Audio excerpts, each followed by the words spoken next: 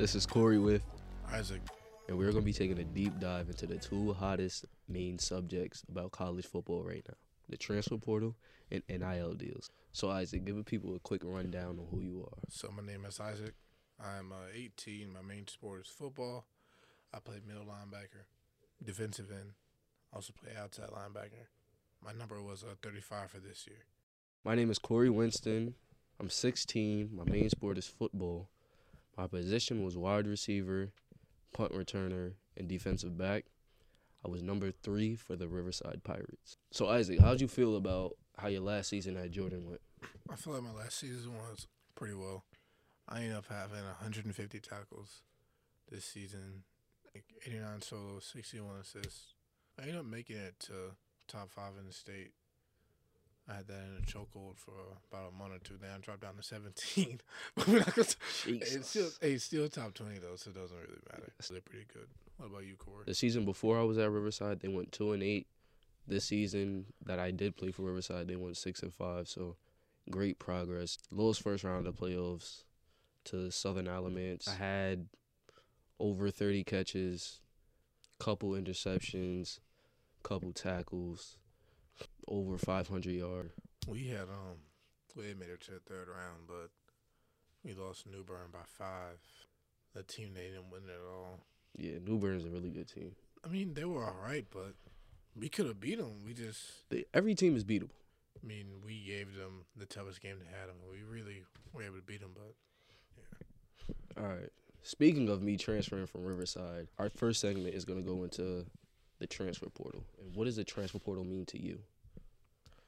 The transfer portal is when kids in college are able to bounce around from school to school and still have their eligibility. Okay. The pros for the transfer portal. You can, if you feel that one school is uncomfortable and it's not somewhere you want to play, you can bounce around to another school with your eligibility. Meaning, if you have 4 years at one school and you play 1 year, you can finish out 3 years at another school. But the only thing about that is you can only transfer one time. So it's either you stay at that school and try to ride it out, or you use your one transfer and put all your trust in this other school. And that's really the main idea of the transfer portal. What are your personal feelings on the transfer portal? It's something that I can't personally benefit from. If anything, I'm on the back end of the transfer portal. It's hard for me to get in contact with college coaches because I'm competing with 22-year-olds that's been playing football already. And me being 16 in my senior year, that's going to be pretty challenging for me. What about you? For me, it's been very challenging because same thing. Like, I had a couple of schools I was in contact with, and they're telling me, like, hey, we're taking these 2 guys coming through the transfer portal. It's kind of hard because, your competition isn't kids, it's grown men that, from the school that they came from, obviously don't really have that much experience, but they're still going to take them over you because they've been in college and you haven't. Yeah, that makes sense. A little fun fact about the transfer portal. Texas A&M once lost 25 scholarship players to the transfer portal, which is insane. These coaches put their trust in this player, give them basically money to go to school, and they just transfer out. That's insane to me. Another reason why that's happening is because of NIL. NIL is name, image, and likeness. It's when a college athlete can get compensation and brand themselves. A lot of these players that you see, especially like these new recruits and guys that have been here, they'll skipping out on schools because they say they're not giving me enough money. Yeah. What do you think your personal opinion about that is for? I feel like it's unfair for the people who, in a way, it's unfair for the people in the NFL because the NIL is a fairly new thing that evolved. And, like, players like Deion Sanders, they would have got millions upon millions if they had the chance to get an NIL. But personal feelings, I feel like it's a great thing.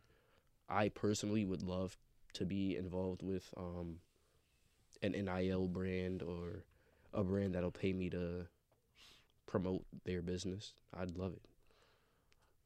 I can feel you on that one. I feel like it gives you as a player a lot more control and power, Yeah, and I feel like you're playing college football, I think you still get paid for something. I mean, even if it's maybe just like a free meal or free clothes, I think that goes a long way. yeah, and a lot of people they don't have that opportunity, and they're not as blessed as some people are to be able to just have that money to pay for college. So at NIL, they can put their skill. Their skill is the reason why they're going to college, and I feel like that's a great thing. I feel like some cons in that is that a lot of bigger schools have a lot more NIL money, NIL opportunities to give the players. Sort of robs other schools of chances. Like, like schools like Alabama, Clemson, Yeah, LSU, Ohio definitely. State. A lot of these smaller schools are just not none of the big time football Power Five schools are has a whole lot of competition. I feel like some of these kids kind of abuse us when it comes to, like, committing and not committing. Yeah, Like, definitely. I've I seen. saw one kid, he told Florida that he didn't want to go there, and he backed up like a $16 million deal. And like that's $16 million. I mean, think about it. He's getting paid more than some NFL players, and he decided to Back out back out on that. in hopes of a bigger deal. Yeah, like that. I mean, that's very greedy. That's a very greedy.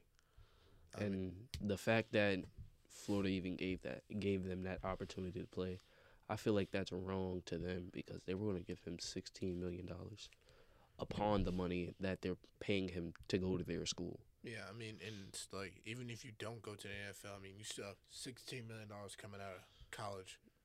Like, and that's a lot more money It's than a lot of money. anybody else is walking out in that school is coming. But there's also kind of like a lot of shady and fake NILs. Yeah, Like, there's you a have lot of scam NILs like going people around. trying to like push these like weird, like fake products to you. Yeah. And I feel like a lot of people kind of get excited, like, oh yeah, NIL, but it's really just a scam. Mm. Like NIL can change a lot of kids' lives. It really can. Like, For example, that $16 million. Say that some kid growing up in poverty, 16 million. He's like, there's no possible way I can truly get that amount of money. Which I feel like NIL is amazing because of that. one of the cons that I feel like like most publicized athletes, Yeah. I feel like if they would look at maybe some athletes that have really good character and really good players aren't as like famous or popular. Yeah, most athletes that are like not super public or they don't have them as much publicity as some of these other people that like are all over the internet.